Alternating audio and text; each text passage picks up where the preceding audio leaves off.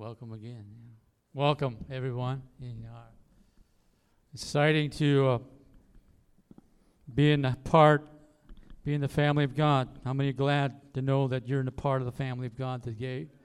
And I love to preach about the things of the church because I believe that's the Lord's heartbeat. And when I say the church, I'm not talking about denomination. I'm not talking about the building. I'm not talking about, organization. I'm talking about believers, true believers across our world, and that belong to Jesus. That's the real church. That's the true church. We are part of that through Jesus Christ. Paul spent his at least majority of his life risking his life for the gospel. It didn't start out that way. And how many know it's not how you start out, it's how you finish? Amen? So whatever is in the past is in the past. We can put it behind you. And we only have what's in front of us. We only have what's going to, take place in the next days, months, years. Should the Lord tarry, how long, whoever that may be. It can't be much longer, but the way things are going. But he said, be faithful, be found faithful. And see, Jesus is coming back for one thing, and that's he's coming back for his people. He's coming back for his church, and that's you and I through Jesus Christ today. And so our purpose of belonging to Christ is to be a part of his body. And so I've chosen to start a study at least begin in the book of Ephesians, because I believe that's one of the prime Bible chapters and subject material books in the Bible that we can learn Jesus' heartbeat for the church. I'm convinced that God made the family first, and then he instituted, he brought us up to understand that we belong to the family of God. So the family unit needs to continue with the Lord's help. The Lord helps us build a family, helps us to raise children, to love grandchildren, and on it goes, to help them to make a decision. We can't make it for them.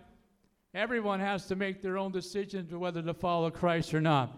But I believe with all my heart, if mom and dad serve the Lord, I think somewhere along the line, children are going to, maybe they won't right away, maybe they'll start, maybe they'll fall. Well, we don't know. Some fly, some take a while to get there.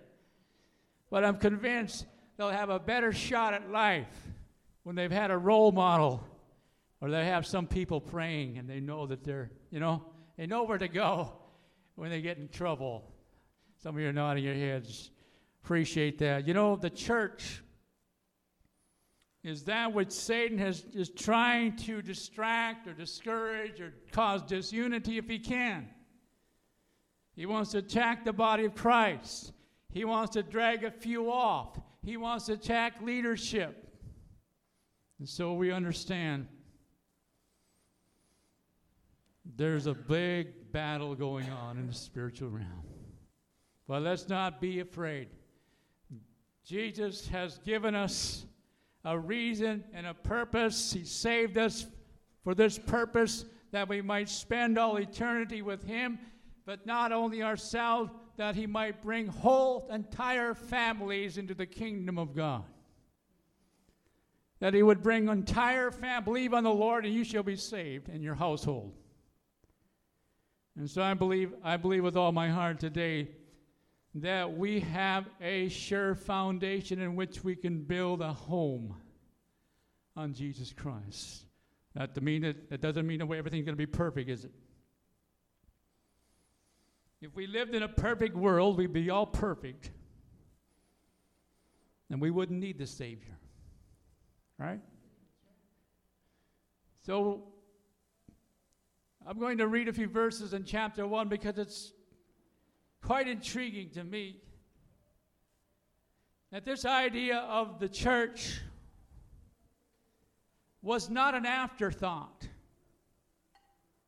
This idea of the Lord coming to sacrifice his life was not a plan B.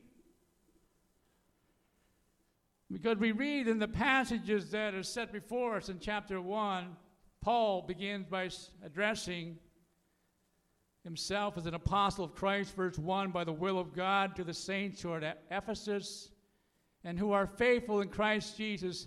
There's that word again. What is it that Jesus wants to say to us on that day? Well done, thou good and faithful. Thou good and faithful. Often he says, you were faithful with a few things. I will give you charge of many things. And so we read on, blessed be the God, verse 2, and the Father and the Lord Jesus Christ, who has blessed us with every spiritual blessing in the heavenly places in Christ. And that verse alone, we should be able to spend a long time in just listing all the blessings of being able to name the name of the Lord as your Savior. If he doesn't do one more thing for us, he's already done enough for us. Through his sacrifice on the cross, through his preparations for you and I to inherit heaven above. Verse 4, just as he chose us in him before the foundation of the world. Notice, he chose us in Christ before the foundation, before the world was created, that we should be holy and blameless before him. In love, he predestined us to adoption as sons through Jesus Christ to himself, according to the kind intention of his will. Now let me help you. I've read that verse over and over and over and over, those verses. Does that mean, then, that he only chooses those whom he wants to choose? No, doesn't mean that. I don't believe it means that. That God to love the world, that he gave his Son, whosoever should believeth in him. God is not willing that any should perish, but that all might come. What is it saying? I believe it's saying this: that God predestined all those who come to Christ, all those who understand their need for Christ they are predestined to become sons. In other words, God gives you and I a free will, a choice in the matter. He doesn't force us to become his son or daughter. He wins us over. He demonstrates an unconditional love to us. He sometimes disciplines us so that we will have more of his holiness. I believe that Jesus is still saying to you and I and people across our community, whosoever believeth in me should not perish. There is hope for lost people. There's good news yet for lost people who have yet to come to know Christ it's sealed. It's like the verses that are going to come talks about the Holy Spirit. It's a done deal. The Holy Spirit lives within you. That's not to ever say that we can walk away from. I believe we can walk away from God. But God goes out of his way to win us back, to bring us back, and he disciplines. If we have people in our lives that we're questioning about, we're wondering if they're ready, one of the things we can do is in the verses to come is to be in prayer, that their eyes of their heart will be open. That no one can make a decision for anyone else. Everyone has to make their own decisions to say yes to Jesus. And when you do that, you are doing the greatest thing, the greatest blessing that there ever will be, is to know that Jesus Christ is in your heart. And to have that assurance that you know that you're walking with God. You know that sometimes it just feels like all the uncertainties are coming at us. And we're maybe even afraid to bring children into this world. But I believe God wants us to keep bringing children into this world. And if we don't have children, or if we've had children, and we know we're past a season, we can look for other children in the church, in the community that we can reach out to. And this whole idea that we mentioned in verse 5, that word adoption, unbelievably, a term that speaks to taking someone to become your own, as if they were your own flesh and blood. That adoption has a strong meaning when it comes to Christ and he reconciling us to himself. He becoming the penalty and the payment. In essence, he paid the price for our adoption. And we are just as much the children of God as a nation of Israel, which was first, we know in Scripture. God chose Israel because they were small. And I want to say something to that effect. Small churches don't mean they're bad churches. Small churches, as long as they are healthy, can make a difference. There are more small churches, if you would add up all the churches combined in the nation, around the world. Mega churches, are great. We need them. But if you were to take all the small churches, they would outnumber the mega churches. And so don't feel any the less. I believe where 2 or 3 gathered together in his name, he's there with us, that we are the church. We are part of the overall bigger picture.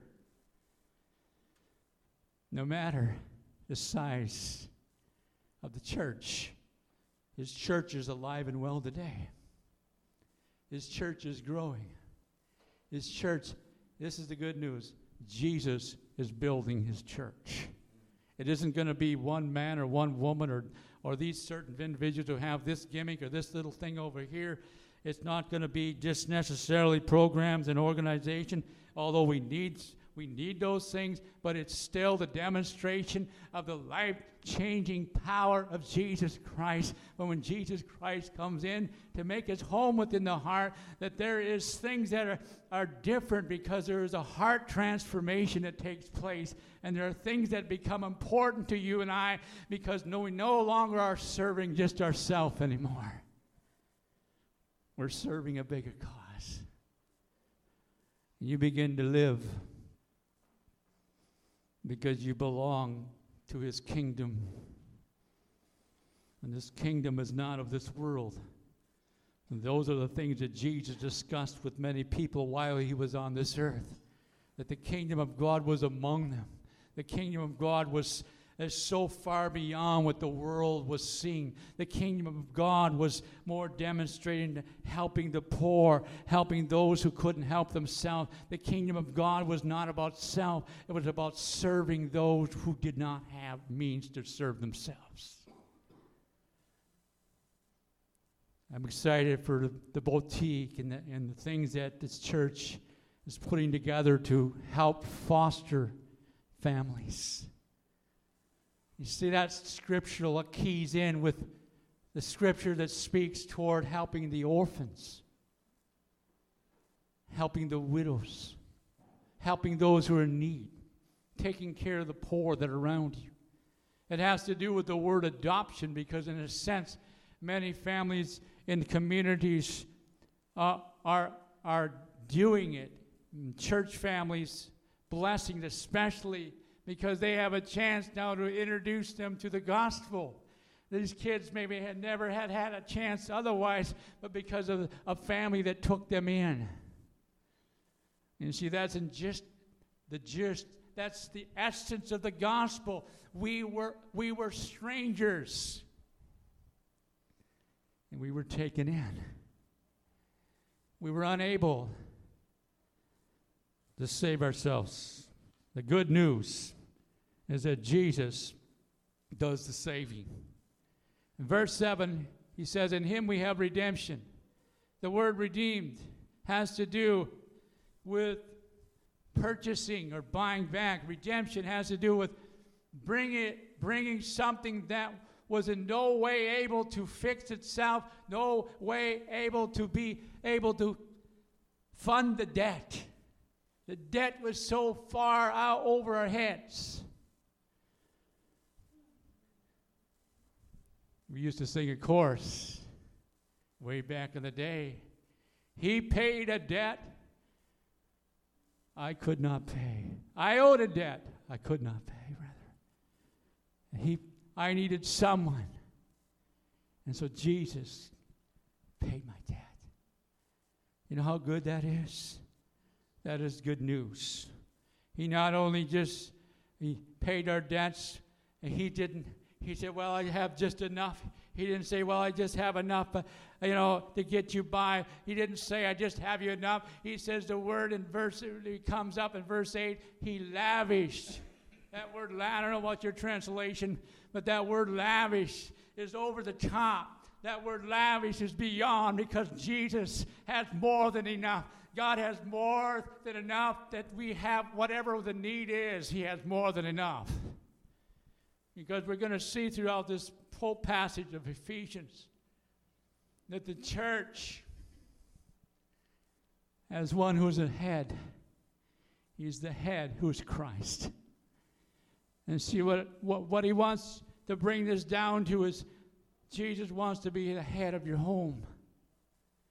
Jesus wants to be the head of your marriage. Jesus wants to be the head of your kids.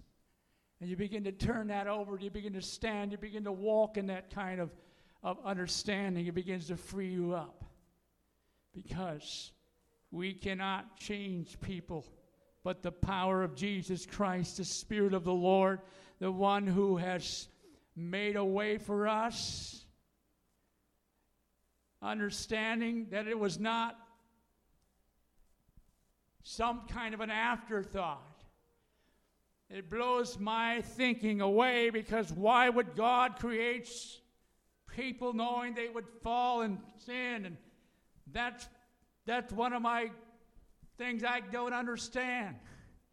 But God, so as he is, God so loves. God so desires for people to know who he is. God wants to share his love with you. You are created for him. You're created with a purpose. Friends, today, sometimes there are days when moments you may never feel good enough. You may never feel like you have what it takes to please God. You may feel there are times where you don't know what you can do to make any kind of a difference. Listen. Just love God. He's excited about you. He delights in you. He looks for you to look to him. He wants you to include him in your day-by-day living. He wants you to bring him to the workplace. He wants you to bring him to the school. He wants you to bring him into the marketplaces of life, because he has many more people. The book of Acts was the beginning of the early church. We know as the early church, the book of Acts is full of events, of miracles, after miracles, empowered by the Holy Spirit. These people went out preaching the good news with signs and wonders following them. When there was a miracle that happened, they got a crowd. When there was a healing that took place, there were more people that would respond. But the goal of all that was that the people would hear the message so that they could be saved. God still heals. God still does miracles to get people's attention so they receive the message, which brings them to salvation. And see, God sees the bigger picture. God sees us with him. He wants us to be with him for all eternity. This is but just a short time period while we're on this earth. And God has so much great plans. In fact, we do not know the half of it. We do not understand. We have just a dim, kind of a mirror, kind of reflection. We don't see all what's ahead. We know enough that there's something very great we do not want to miss. And so we read on.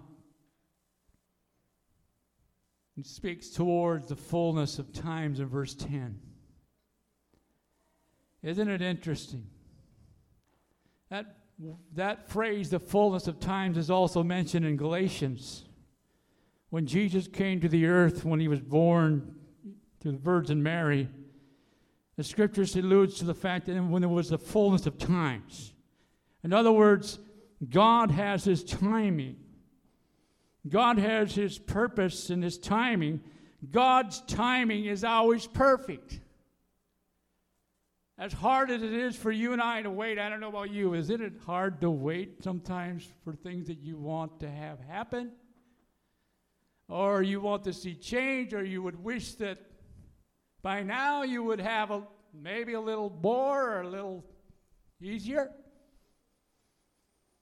Life isn't that way, really, isn't necessarily. But here's the deal. God has a way of taking all our life's pressures and stresses and things and weaknesses and brings it all together to bring glory and honor to his name, so long as we surrender to him. We don't have to carry all the things that God himself can only carry. In fact, Jesus said it something like, my load is light. Well, what do you mean? My yoke is easy. Wait a minute. He said, my yoke, my load.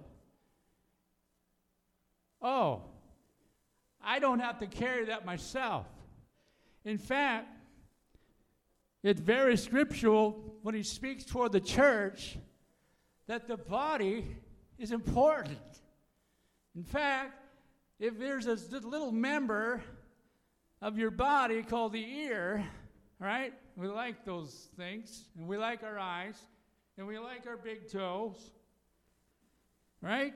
We like all the, as long as they're all working, but when one quits working, we notice it, right? It's not as easy anymore.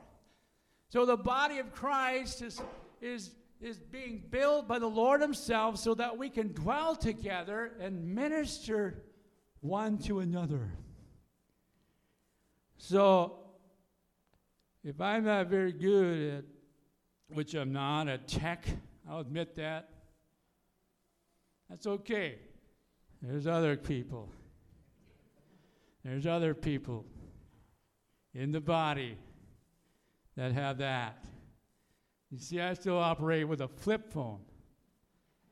See that? With Scotch tape to hold the back on. How about that? Okay? Just so you know, I'm not techie. I get it. If you love it, you do it. Do it. Make the most out of it. But I still look in the oak concordance. And sometimes they get out a magnifying glass. Now that the eyes aren't what they used to be. Friends, it still comes down to this. It's your heart that Jesus wants to have. It's your heart. We have a lot of things in life that supposedly make our life easier. But we should never become so comfortable that we lose our first love. Or we lose our pressing into our need is to know him. Our pressing in is to know him, is to seek after him, is to hear what he's saying. Oh, that we might hear what he's saying. So if we could only hear what he's saying, we would probably more readily be able to know what the plan is and what to go on and how to purpose our life, prioritize, there's the word, prioritize our days. Jesus isn't out there to hold you over the fire, so to speak. If you don't do this, you're gonna just, yeah. No, he's there. He wants us to grow in him so that we can understand our life that is spent here is not in vain. I don't know about you, but there's no greater way to live than with that adventurous Spirit of the Lord. God is at work. God is in his church. God is filtering through the community. God shows up in the workplace because he flows through you as a vessel. God shows up in your thinking. God shows up when you speak to your neighbor. When you express love in some way, shape, or form. You see, this brings us hope in a hopeless world. A lot of people are failing without hope. They're desperate. They're discouraged without hope. And verse 12 says, to the end that we who were the first to hope in Christ should be to the praise of his glory. Bringing to verse 13. In him you also, after listening to the message of truth, the gospel of your salvation, having also believed, you were sealed in him with the Holy Spirit of promise. And it's all like God is saying, I've invested in you. I've given my life for you. The Holy Spirit lives in you. And I'm coming back for you. I have placed a down payment. I've redeemed you. And now I'm going to come back for you. I'm not going to let you go. I'm not going to leave you behind. He's on your heart. This verse in Isaiah that says he inscribes your name on his hand. He inscribes your name on his hand. He knows your situation. He knows when your heart is burdened. He knows when your heart is broken. He knows when your heart is afraid. He knows when your heart doesn't have the answers. And it's there where he wants you. Sincerely trust him. Sincerely trust him. We was talking today in Sunday school. There's things in the Bible we read through in the Old Testament especially, or the New, and we're quite not grasping it all. It's over our heads. You know what? We just keep reading. We keep going to the passages and believing God there's something, or there's at least enough that will speak to us that we know there is a God in heaven. And we know that we are going somewhere. And we know that he has provided a way to escape judgment. To escape judgment. Because God is going to judge this world again. That is in the scriptures. As much as I'd like to say it, the world is not necessarily going to get better. The prophet says, through Revelation, that we have studied in Wednesdays. Thank you, Vern, for working so hard to help us understand the scriptures and Revelations.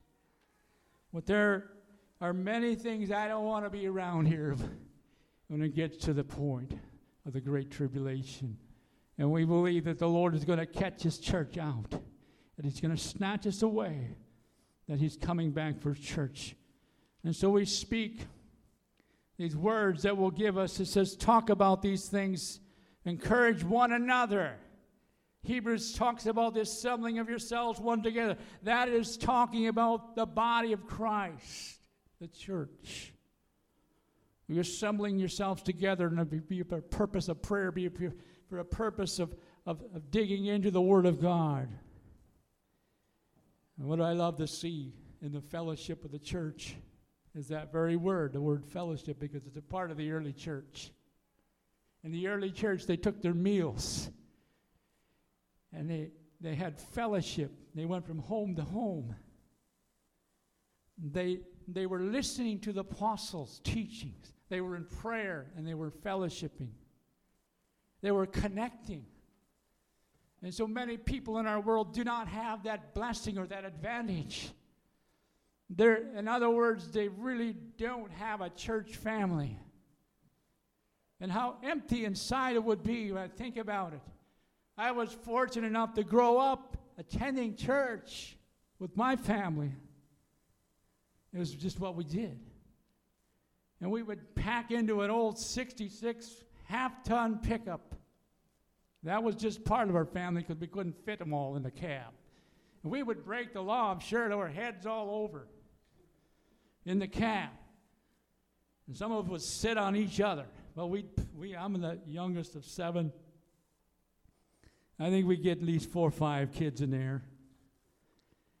Mom and Dad, or at least Mom. Dad always had a lot of farm work growing up. It was in his heart to make Sunday morning, and he had a mink ranch, which demanded full attention. But it was in his heart, I know it was in his heart, but if he couldn't make Sunday morning, he tried to make Sunday evening. But see, it was something special when Dad went to church. There was always something special, extra special. It was good. Mom would take us to church, but Dad showed up. I felt something special. Because I felt that he was leading the way. I felt more secure.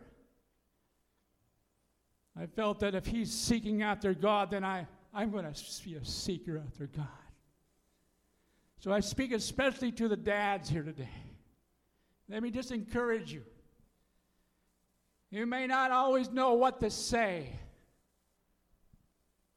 but it's how you live and your attitude toward the things of God that catch on.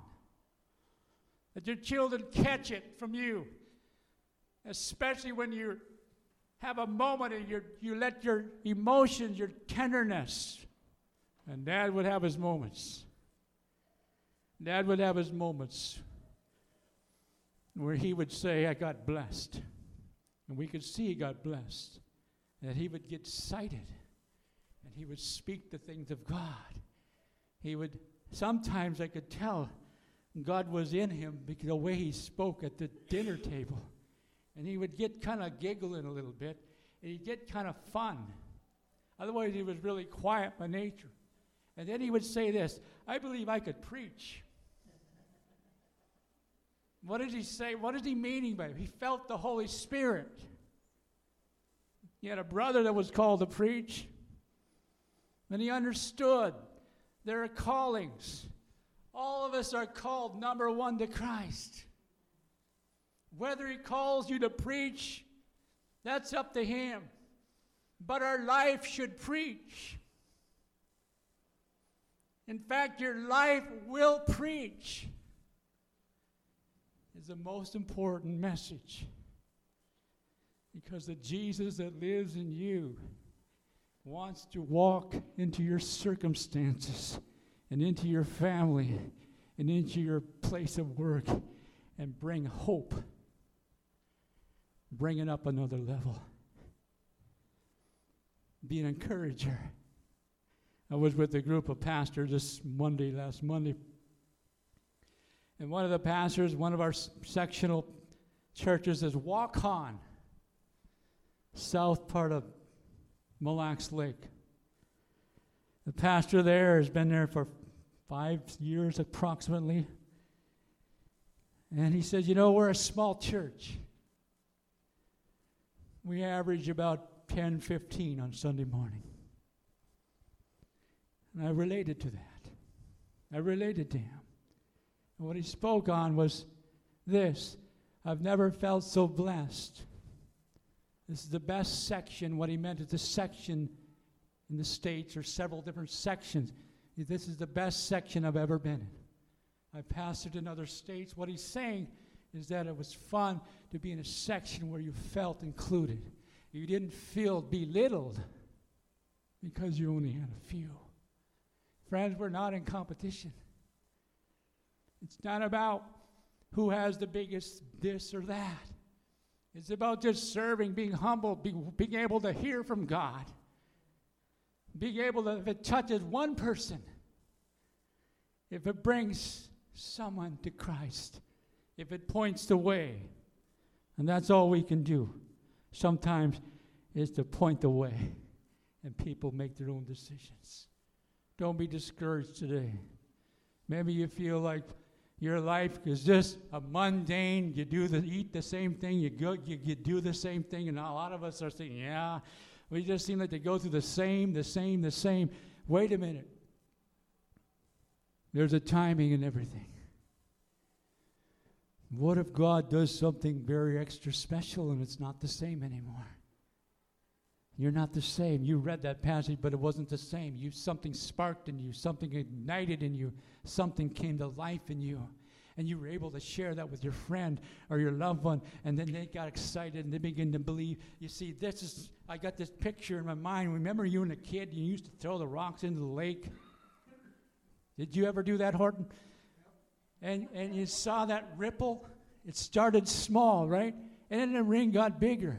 And the ring got bigger out, and another ring, and it branches out. Friends, listen, we never know when a seed planted is going to germinate, come to fruit. Oh, my goodness.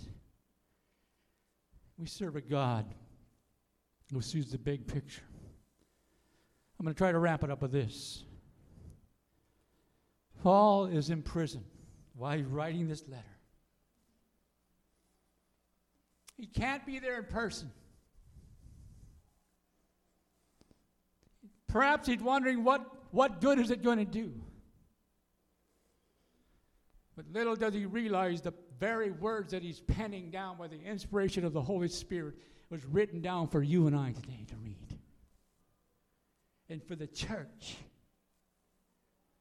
to be able to draw from. Do you think God is bigger than us? He is. He's bigger than your problems. He's bigger. In fact, he's so far beyond our comprehension that he had all this in motion and in plan before he creates the world, before the foundation of the world. He says, this is the way it's going to be. All those who choose Christ are predestined to be saved. He predestined those who come to Christ, through Jesus Christ.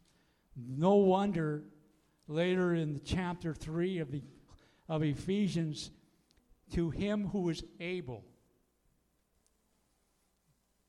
To him who is able. I want you to just think about your circumstance right now. And I want you to put in front of it, God is able. Maybe you're facing an impossibility or a very difficult, if the Lord doesn't do something. Listen, not only is he able, but he's exceeding. He does exceeding. He exceeds our expectation. He goes over the top. He lavish. He's more than enough. I can't think big enough. That's the God. I can't think big enough. That's the God we serve. He chose us. He's redeemed us. He sealed us. And he will someday, the trumpet of the Lord is going to sound. The book of Thessalonians describes the dead in Christ shall rise first.